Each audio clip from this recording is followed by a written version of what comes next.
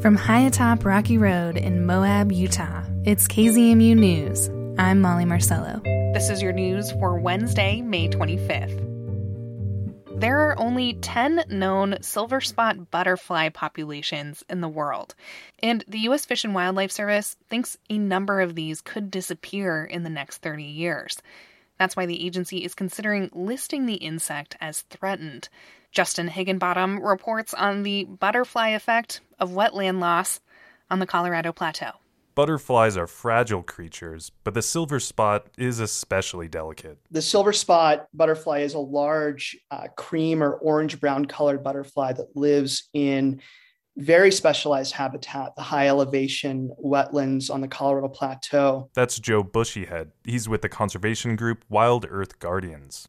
He explains that the silver spot relies on a single type of plant, the bog violet. It's a perennial flower, white with purple veins, and it's the only food source for silver spot larvae. That flower grows near water, which is in shorter supply in the region with a warmer climate and reduced snowpack. There's also housing development, livestock grazing, surface water diversions, the draining of wetlands. All of these activities have altered hydrology. They've changed vegetation composition.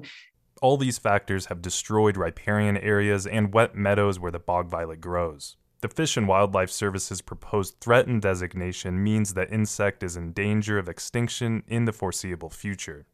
So threatened that the agency doesn't want to define critical habitat spots for the butterfly.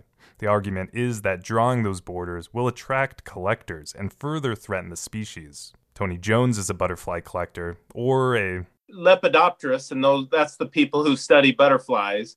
They recognize it a little more as the Nokomis butterfly because its scientific name is Spieria nokomis.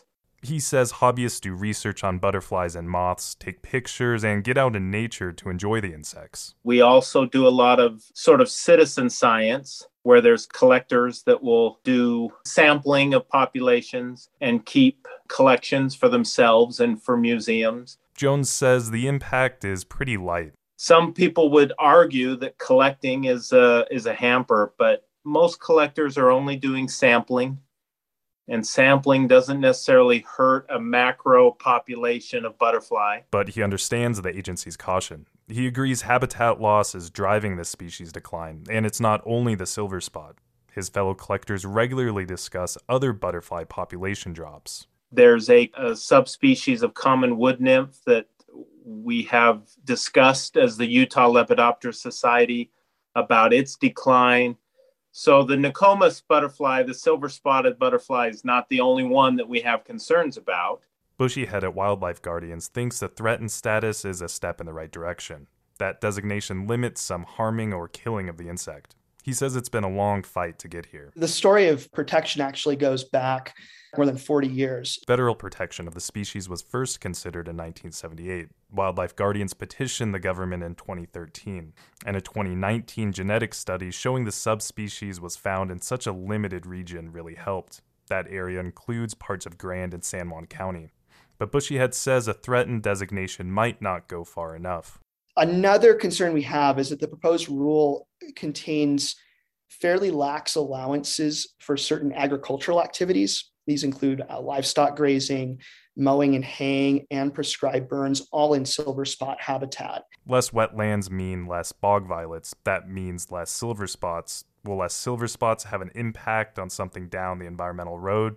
The answer to that question is certainly yes, only because the silver spot butterfly, like native flora and fauna at every level, are part of an interconnected ecological web. The public comment period for the proposed protection is open until July 5th. Justin Higginbottom for KZMU News.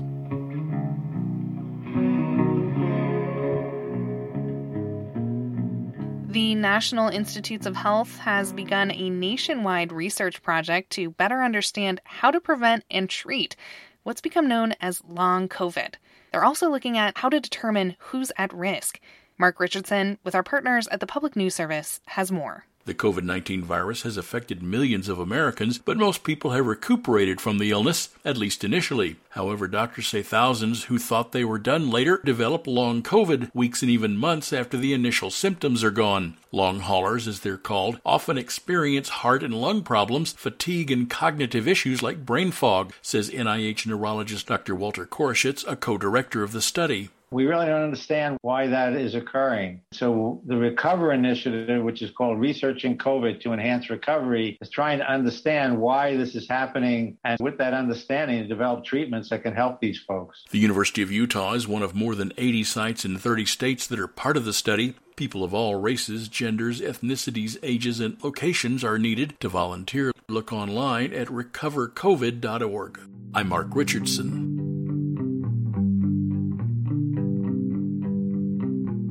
Utah is bracing for another COVID-19 surge.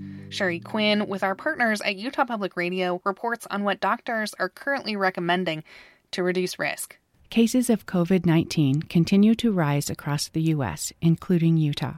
The latest variant has been linked to 40% of total coronavirus cases. During Intermountain Healthcare's weekly update on May 19, infectious disease expert from Intermountain Healthcare, Dr. Brandon Webb, said Utah is currently in another surge phase, and he expects cases and hospitalizations to rise for at least another month. The patient populations that are still experiencing severe disease are predictable. And at this point, one of the most important parts of our strategy to live with COVID as it ebbs and flows is one of personalized or individualized risk reduction. He said identifying risk level has to do with 5 things. Immunity. If an individual has had Omicron recently, they can have some immunity to the subvariant. Vaccination. Effective protection requires 3 doses. Age. People age 50 and over are more at risk for severe disease. And overall health, which includes the number of medical conditions. And the 5th risk level is behavior, such as activities people engage in out in the community, given how prevalent COVID is. COVID strategy is no longer one size fits all.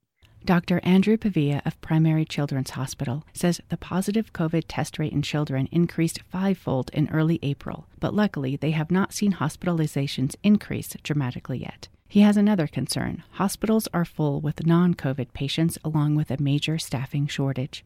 We're experiencing a lot of staff absenteeism due to people calling in with COVID. And that is really putting pressure on our ability to deliver care. And that's what I really worry about for the next 2 or 3 weeks, rather than seeing a huge amount of severe illness in children.